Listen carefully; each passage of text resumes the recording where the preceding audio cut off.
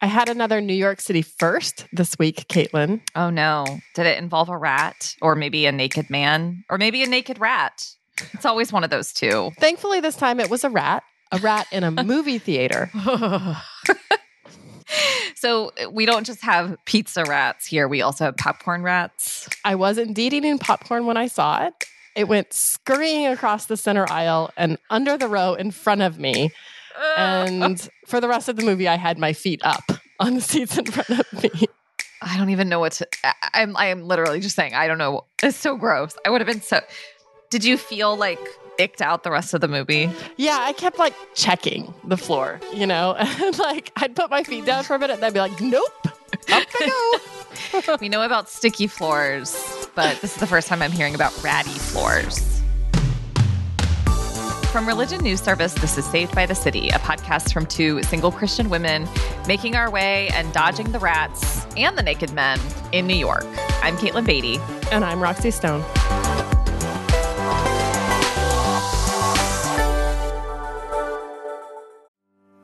I'm Paul Brandeis Rauschenbusch. This week on The State of Belief. I felt like if anyone was going to be speaking up, it was going to have to be somebody like me. Faithful conversations around sexual orientation and gender identity in Texas with Auburn Peterson of Another Story. Also, getting ready for the 2024 vote with Adam Friedman, organizing an election strategist at Interfaith Alliance.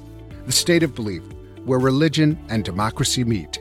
Distributed by Religion News Service Podcasts and available on your favorite podcast app. I actually saw this rat on assignment for this episode of the podcast. Yes, we both went to see the new movie, She Said, and we had plans to see it together at an iconic East Village theater, and that didn't quite pan out. I blame jury duty, but it sounds like you had your own iconic New York movie experience. A once-in-a-lifetime New York movie experience, I hope. Yes, first and last. So, Roxy, what did you think of the movie? Well, I'm especially excited to hear what you thought of it since you also read the book, which I have not yet, which is a cardinal sin in my opinion, but I committed it for the podcast. I love a good journalism movie, or yes, as novelist Brandon Taylor puts it, a paperwork movie. Yes. Especially this one had two women journalists. And I can tell you, if I had seen this movie as a teenager, I would for sure have been inspired to become an investigative reporter. Oh, I'm still inspired. Yes. Like reading the book, She Said, by the New York Times reporters Jodi Kantor and Megan Twohy when it came out a few years ago, but then also watching this movie, I was like, I think I need to quit my job and go learn how to do this. Now, of course, this actually wouldn't be like a huge industry leap. It's not like I'm deciding like I'm going to be a doctor or I'm going to be a sommelier. It's like tangential to the work that you and I have already done. But yes, I'm just inspired to see journalists doing their job well. That is so satisfying. It was really fun. I mean, I'm not deep in investigative journalism world, although occasionally RNS does some great investigative pieces. But yeah, it was so fun. It was so fun to see the editors because that's my role. And they were like so empowering and just like a solid support. And also, they were like huddling over watching them write. And I was like, oh, this is great. This is great. Newsroom heroes. Yes. So the book and the movie chronicle Jodi Kantor and Megan Twohy basically doing the work behind the scenes to report on Harvey Weinstein. Their story broke in the New York Times in late 2017 and is really considered a watershed moment in the Me Too movement. Of course, the story came out about a year after Trump was elected. So there's the specter kind of in the background of the fact that this man had been credibly accused by many women over the years of sexual harassment, assault, abuse, saying horrendous things. There had been all this reporting on him, and yet that did not obviously stop him from becoming the most powerful man in America. And yet, Jodi and Megan's work and the willingness of several victims of Harvey Weinstein to go on record with their story seemed to really break things open in the Me Too movement. Yeah, along with a few other top men being exposed as predators around that same time, including Bill O'Reilly and Roger Ailes. We saw the hashtag Me Too explode. So many women shared their stories online. And it seemed like it really gave women everywhere like a little bit of hope, at least, that maybe they had some power to push back against sexual abuse and the systems that support it.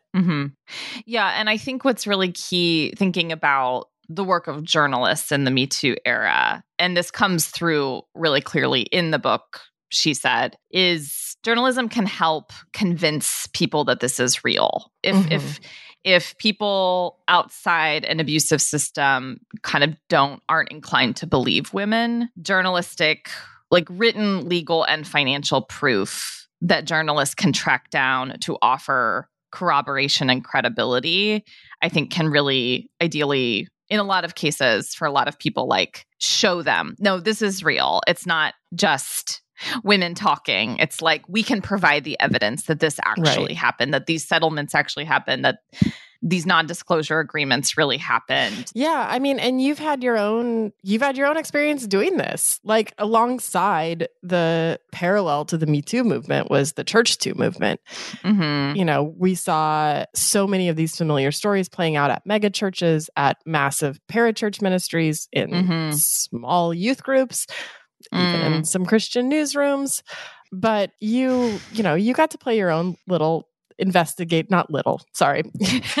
play your own editorial investigative role at Christianity Today, looking into some of the church systems that have supported sexual abuse.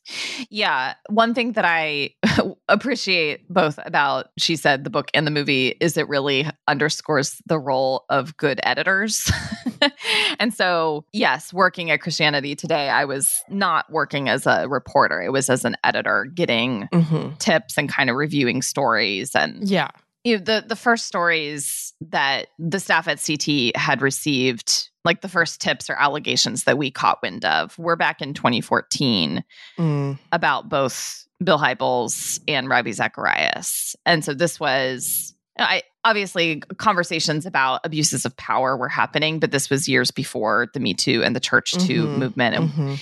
And we perhaps didn't quite have enough language to understand dynamics of power in institutions and the role that institutions play oftentimes in covering for people or enabling them. Of course, both of those stories and many others in the Church Too era are just doubly alarming when you think about religion being used as one more weapon for people with abusive instincts to kind of justify themselves or to guilt victims or to over-spiritualize like pathways of forgiveness. I mean, these are themes that you and I have talked about a lot on this podcast. But I think at the end of the day, I'm so grateful for how far we've come since CT first received those allegations. And also, I do wonder, what does progress and change look like? It sometimes feels like for every step you take forward, it's 2 steps back because of the resistance to real change around these issues. Absolutely. And I think, as we're going to talk about later on in the episode, I think we saw some serious pushback.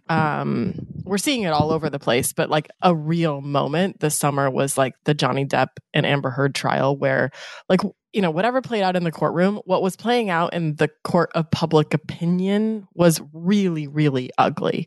And was but he's so charming in Pirates of the Caribbean, Roxy. Right, exactly. And so she must be just a hysterical, lying, gold-digging woman, And it was just like everything that women fear about coming forward is exactly what happened to her in the court of public opinion. Like, she got so slandered, and it was very, very ugly, and it was hard to watch as a woman. And I'm sure it was hard to watch for women who have been abused in all kinds of ways by men. Yeah. And this connects back to the Weinstein story in that you saw just how many women were very reticent to go on record with their stories. The reporters would call them or even sometimes show up at their house. And the women, the victims of Weinstein, had in a lot of cases carried their own experiences with them for decades and really didn't want to talk about it. Like, I have chosen in some way as a form of survival to bury this, or I don't want to be reviled, Yeah. In the court of public opinion, I don't want to be seen as someone who was asking for it or was just sleeping her way to the top in Hollywood or whatever it was. For every great journalistic piece of reporting where women are speaking on record and coming forward, and you think, well, maybe other women will come forward now too. They'll be given the courage to kind of jump together into the fray, and that there is strength in numbers. But then it takes a story like the Johnny Depp Amber Heard trial to convince many more women, I don't want to go. I don't ever want to go forward publicly with my story because I will be vilified, and it's just not worth it. Yeah. And I think the power of this movie, to point out the real obvious for everyone, the movie's title is She Said, which of course, so much of these kinds of sexual abuse and rape and domestic abuse accusations are always considered to be sort of a he said, she said situation without a lot of evidence, and this movie is like, no, let's center the she said part. Like, let's center the women's voices here, but not just their voices, like also their stories and the evidence that they bring to the table. Not just as like hearsay. Hearsay.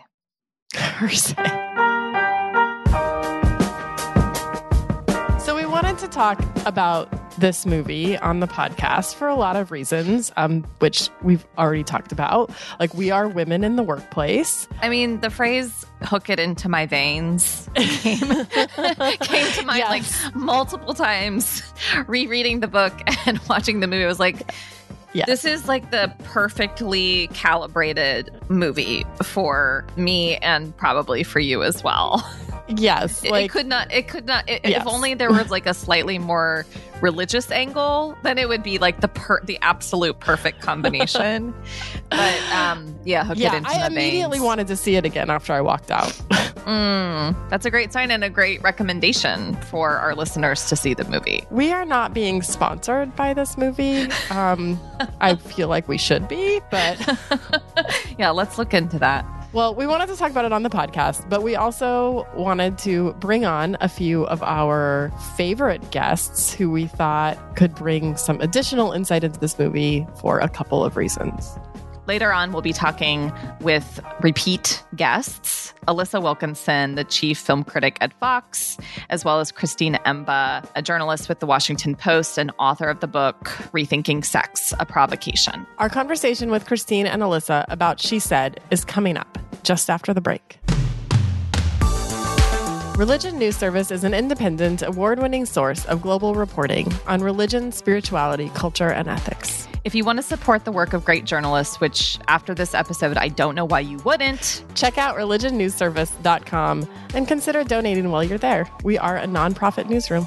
Also, if you like what we're doing at Saved by the City, do let us know. Throw us a rating or a review, which goes a long way toward helping get the word out about the show. Here's a fun review we got this week from a fellow New Yorker and his wife. The podcast is simply fabulous. Thank you for all your work. I and Amanda, my wife, immediately recognized, these are our people, and we're hooked. Aww. But more than connecting with the often painfully familiar experiences, we appreciate the humor, thoughtfulness, and general flair you bring to the podcast. We do give good flair. We'd love to hear from you too. Tell us how the show is connecting with you, topics you'd love to have us tackle, or guests you want to hear on the show. Email us at sbtcpodcast@religionnews.com.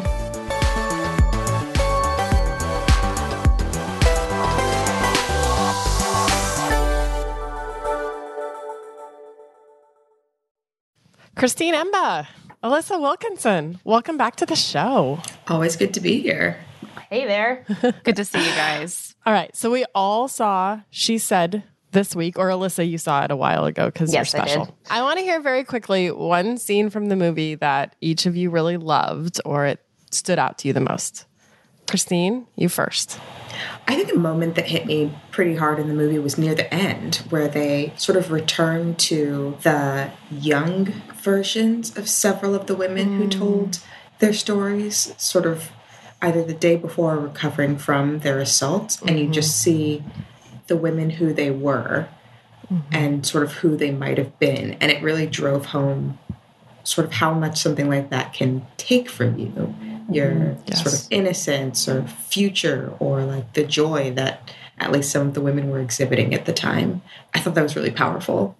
I have a few, some of which are funny, and I almost, they sort of function as little comedic moments that have to do with like copy editing and things that journalists recognize. Same.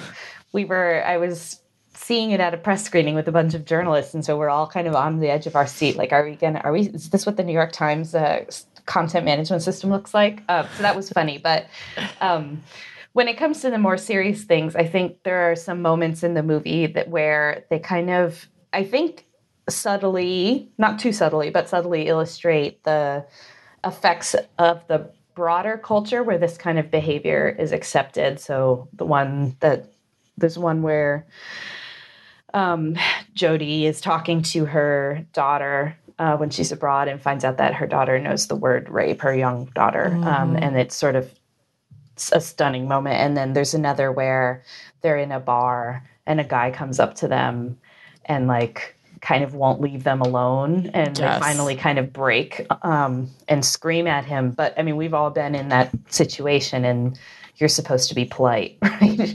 Even if you really don't want this attention, and you're just trying to do something else. And both of those really stuck with me as filling out the larger sense of the world that still very much exists, even if Weinstein himself is, spoiler, no longer out there being a predator. Behind bars. Yeah. And on trial simultaneously in several cities. Caitlin, what about you?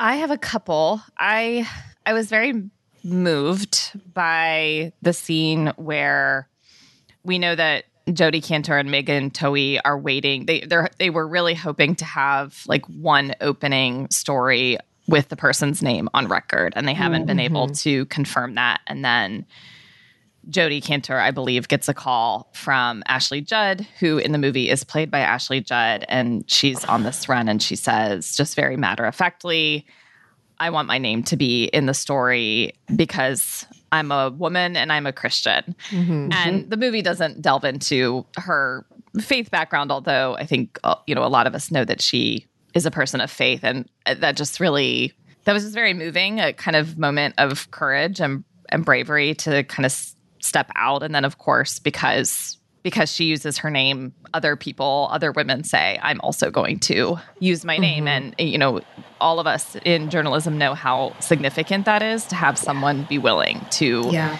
go on record with their full name. And that just lends a lot of credibility to a story.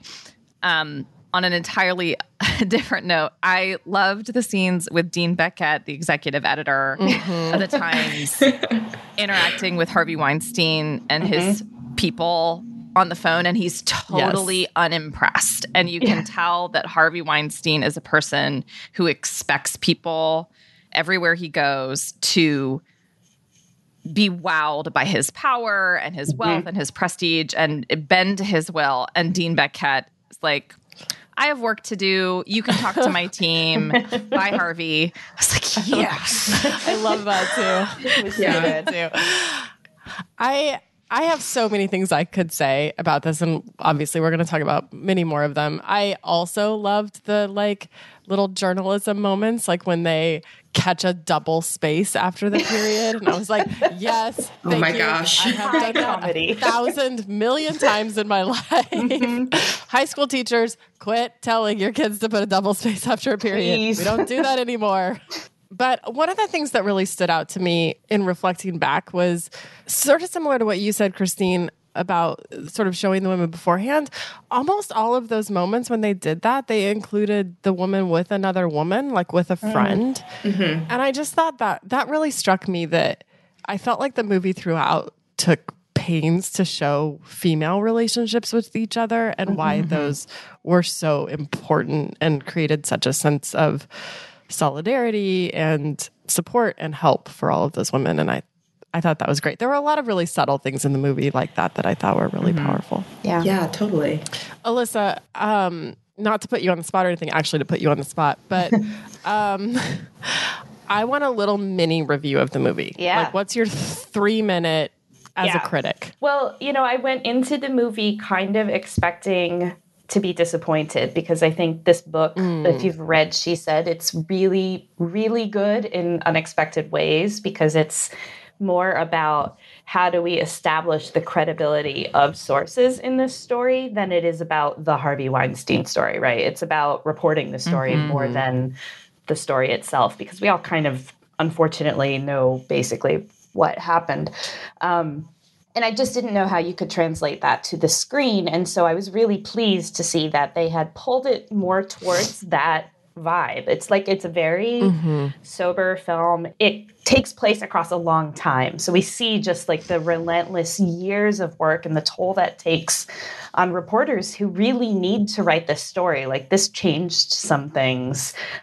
It's good that it was out there, but it's so much work. And there's so many moments of disappointment along the way.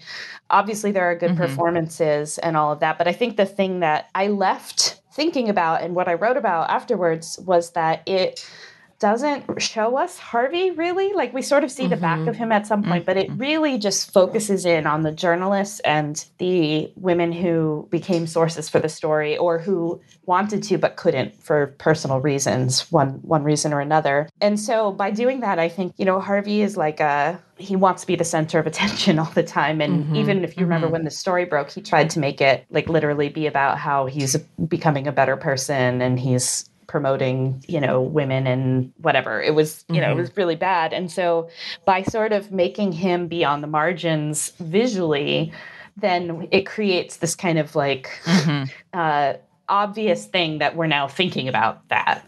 So I thought that was really tremendous as a choice. And it also lets us really focus in on what the story is about. This is not a story about Harvey Weinstein. This is a story about a culture that can enable people like that. And of course, hundreds came forward afterwards. And the other thing that I really think is great about this film is that it doesn't end with a triumphant moment at all, right? It just ends with publishing. And then we kind of know what happens next. Journalism movies have traditionally been very triumphalist, with the possible exception of like Spotlight, right? But for the most part, they're very much about the hero journalists and, the intrigue and the heart pounding. And this is not about that. This is just like, look, this is really hard and necessary. So in a way, I felt like it really made the case for good journalism, not by lionizing anyone, but just showing like, this is real work that somebody has to do, but it's not easy. And it's not a choice anyone makes lightly to participate in the story. Part of what struck me in it not being as triumphalist at the end, maybe similar to Spotlight, is that it's not a total triumph, like a tiny opening of a door that now we know, like with Spotlight, it was a few priests in Boston, and now it's like a global, and all of those stories have taken a lot of time to tell. And Weinstein was just like scraping the surface, Yeah. I was watching it I think in October, early October. And that was almost 5 years to the day of when the story had broken. And I was just thinking like, gosh, this is 5 years ago. And that same week he was going on his second set of trials in LA. So these things take so long, and we're tempted to think nothing changes. In part, I think, because movies often teach us that like everything should happen within a 2-hour span. And so this, I felt like, was a much better treatment of that story. A note on that, too. One of the things that I also found really striking, there's sort of the postscript after they hit publish, and it talks about how the movement happened and changed the world. And then there's one line, I didn't write it down, but it was like, and opened up new debates.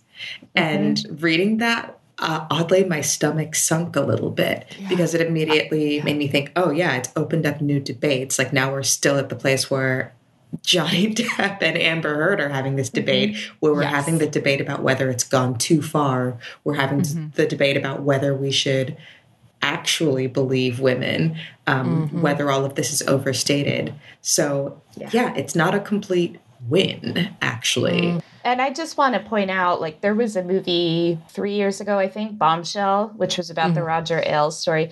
And if you want to see what this looks like when it's done poorly, that movie ends with this kind of triumphalist. And then the women fixed everything, and you know, nobody was ever assaulted at Fox News again. And it's just like, ooh, nope, that's not true at all, right? But that's just how movies often end because it's like more fun to watch, I guess.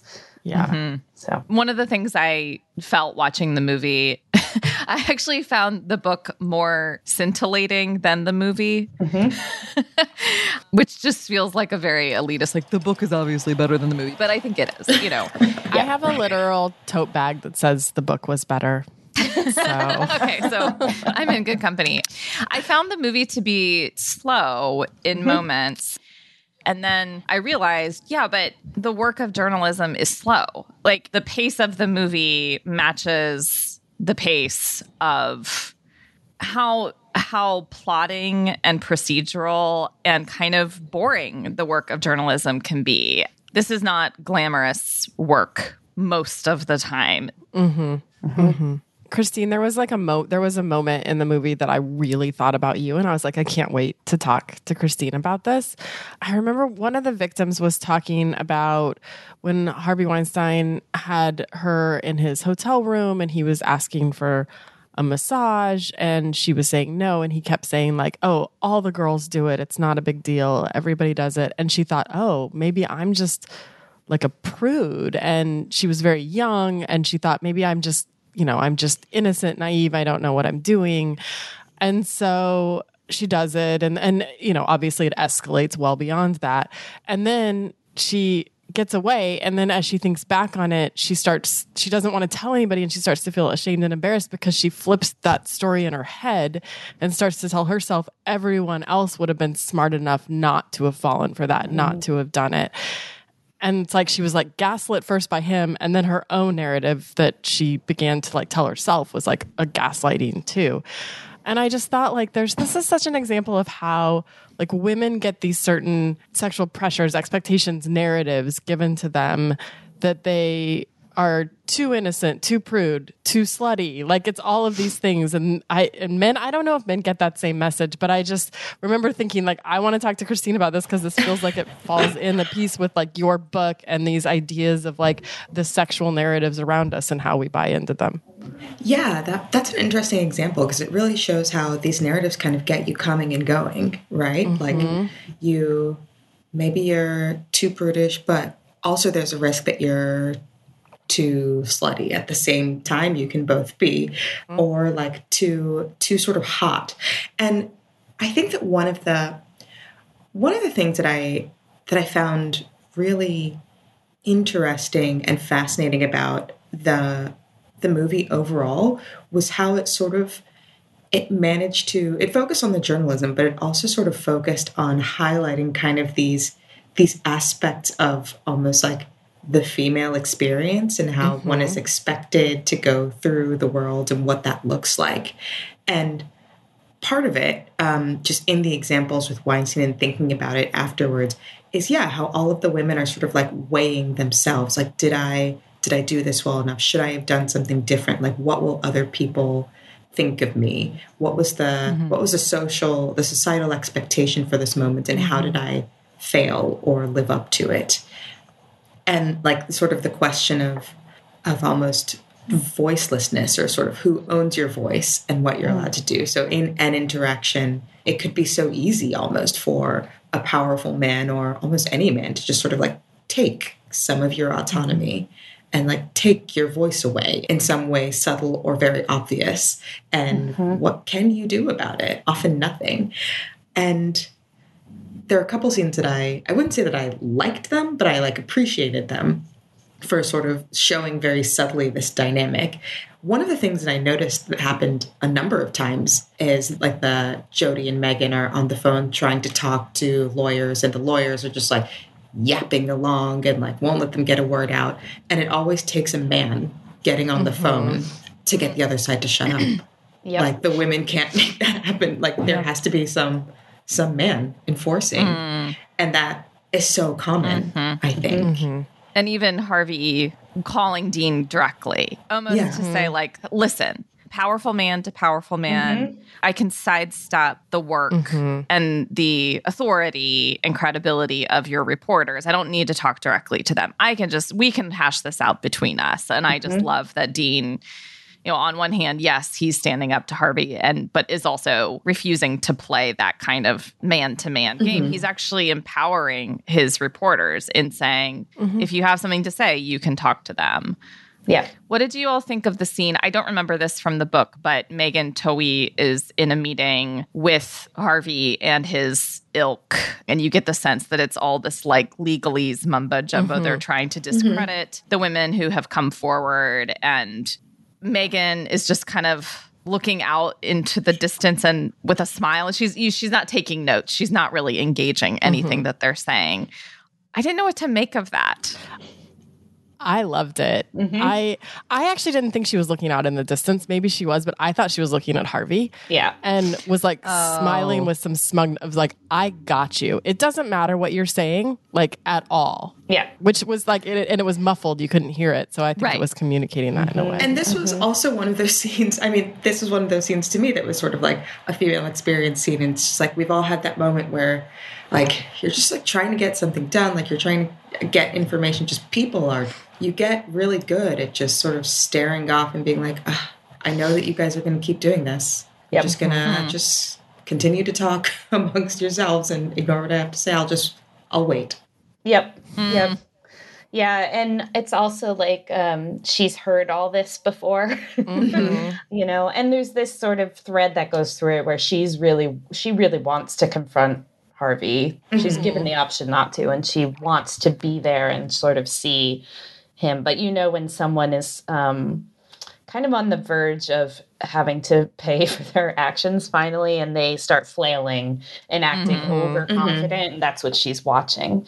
But yeah, that's the only time we see Harvey, I think, in the movie. And again, the back of his head. Just the back of his head. All we see is the back of his head, and the camera's just slowly pushing in on her. Yeah. That is powerful. That whole thing put me in mind of the only other good movie about that situation, which is the movie The Assistant that came out a few years ago, which I totally recommend looking up. That one is about, what would it be like to not, to sort of be on the receiving end of his anger mostly. And in that he is also kept off screen. But here we have receipts, basically, and you don't know how many receipts we have because you've spent your whole life evading responsibility for your actions. That was another interesting element of the movie. It focused on the female characters, but you also got to see the cagey response from sort of his defenders, or not quite enablers, but I found the character of Lanny Davis to be extremely interesting. Same. I don't know. There's a sort of jocular, like, well, boys. He's of a different generation. Yeah. What men? What are you going to do about us? Lol. And is sort of like trying to be. It's a little bit unclear, actually, whether he's sort of trying to be helpful or not. But you almost sort of see it sort of slowly dawn on him as the movie goes on, that like, oh, this isn't just like, we paid a bunch of settlements, like whatever, but like this was actually meaningful in some way, and it begins to worry him. And you sort of see this evolution in a couple of the male characters. Actually, there's a guy from I guess who works at the Weinstein Company who they talk to in the park. And his first response is, are you sure this isn't just, women who wanted to sleep with a producer to get ahead? It's like, oh, of course you would say that. But then he like gets it by the end. Or even there's that one really interesting source, the accountant who apparently hated Weinstein, and how long it sort of takes Jodi Kantor to sort of talk to him and sort of convince him that this was a real problem, not a mini vendetta, and then finally hands him this note, I guess, this written testimony from one of the witnesses, and you see how shocked the man is. Like, I didn't believe that it could possibly be this bad. Like, I hate the guy, I want to get back at him, but very few of the male characters in the story seem like able to contemplate that this is a really bad thing until almost the very end. I really thought that arc for so many of the male characters was meaningful too, because even the parts that you pulled out, like, oh, are you sure this wasn't women just wanting to sleep their way to the top? Or the accountant says, I thought this was just, extramarital crap. But like consensual between adults, just philandering, essentially. Yeah. Exactly. It struck me that all of them sort of think like, oh, this is just like that the women wanted this in some way. And it was very hard in a way for them to contemplate that this was unwanted, not good for them, even if it got their career going. Like, this is not an acceptable way to operate in the world. Yeah. And that this really hurt the women. It caused real harm. They don't seem to have realized that. Yeah, I was talking to someone recently, someone I didn't really know, but I was at a film festival party the other night, and they were saying, well, the stuff I saw when I was younger in the business and the stuff you did, and, and I sort of said, well, I think what we learned is that from Harvey Weinstein's story is that if women had spoken up about it earlier, then that wouldn't have been stuff anyone would have had to see. And it was sort of like, actually, it's hard to speak up, and that responsibility doesn't necessarily lie with the person who experienced it. But if you're just going to brush it off as if it was nothing, then if it meant that little, then that's the moment that you have that opportunity. And the film business ran for 125 years on the presumption that, well, this is just kind of how it is. And it really took people coming in from the outside who said, like, it doesn't have to be that way. This doesn't need to be this way. And people are materially harmed by it. And specifically with Weinstein, this was an open secret. I mean, the comedian Seth MacFarlane said almost a decade ago at the Oscars as he was hosting, something about women don't have to pretend that they like Harvey Weinstein. And everybody kind of chuckled nervously, like, oh, we know the stories about surely if you're in the industry long enough, you've heard stories along the way or you've experienced something. Yep. So the role of both passive and active enablement. And no, I don't know what people should have done at the Oscars when stood up and said, we shouldn't laugh about this. I don't know.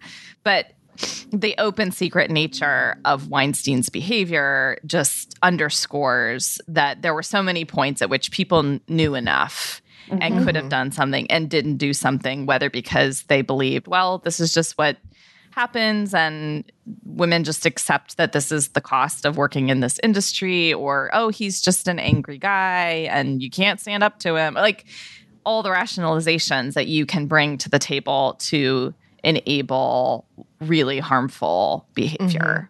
Like, the abuse never happens.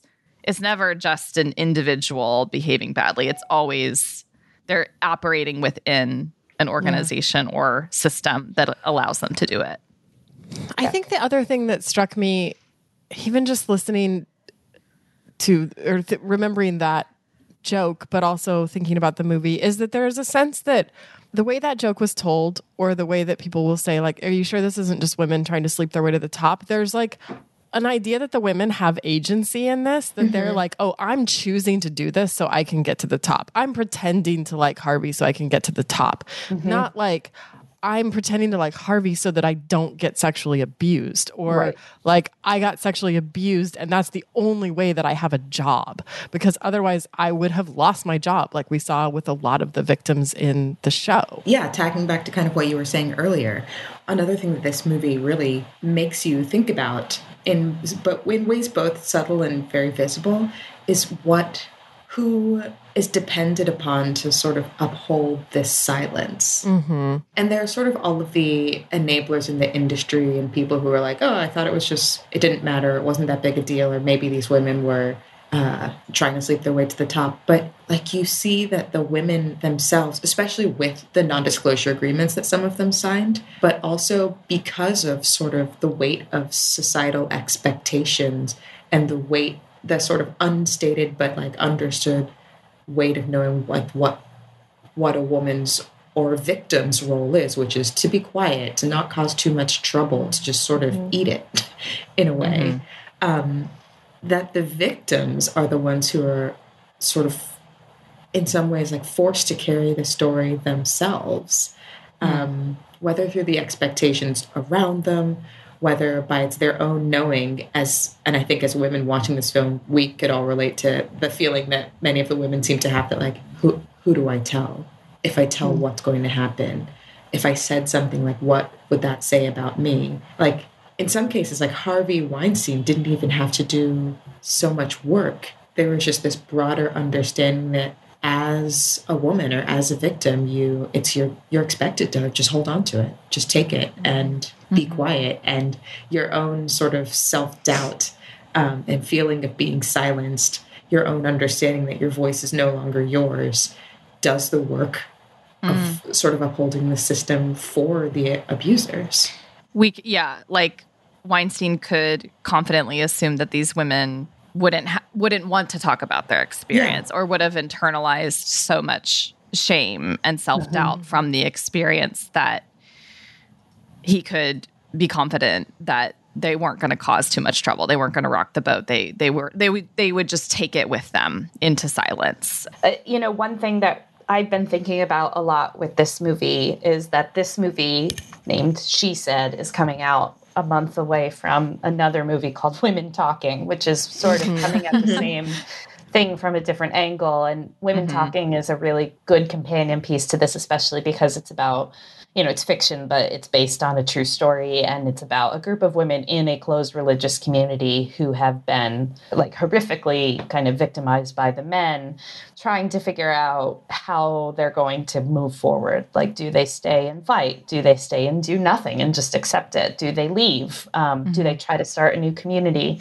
And I think the two really work well together because in She Said, I think you are seeing women trying to grapple with the same exact question and coming up with some answers, and also realizing that the answer they had for themselves when they were 22 and had no power and had, difficulty just thinking about how they were going to meet their rent payments shifts 20 years later, and that whatever we choose to do today isn't necessarily the final thing that we will ever be doing in our life, which means that, there's always the possibility of justice. But there was also something uplifting in the movie that you saw throughout the movie, and that actually the directors made note of highlighting. And Alissa, you sort of pointed this out.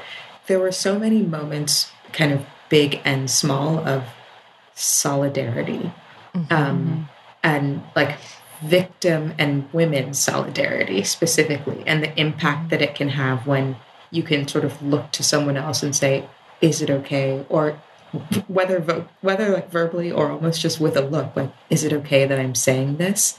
And the other person being like, yeah, it's okay. Opens a door that you really, really needed to open and couldn't have opened yourself. Just the act of sort of being able to recognize the other person's validity just really changed things for so many women. Like the moments in which victims, decades later, when a journalist, especially a female journalist, finally comes to their house or calls them on the phone, and so many of them have this shocked look, and at least one is like, I've been waiting for 10 years, or I've been waiting for 20 years for someone to finally ask me to talk. And just that act of, it's possible to help someone by just asking them their story, giving them the opportunity to speak, acknowledging their voice. That was really powerful. Yeah, it was. Thank you both for your reflections on the movie, for this conversation, for drawing out themes that Roxy and I wouldn't have done on our own. So thank you both so much. We really do appreciate it. And you are welcome on the podcast anytime. Love being here. Thanks for having us. Thanks.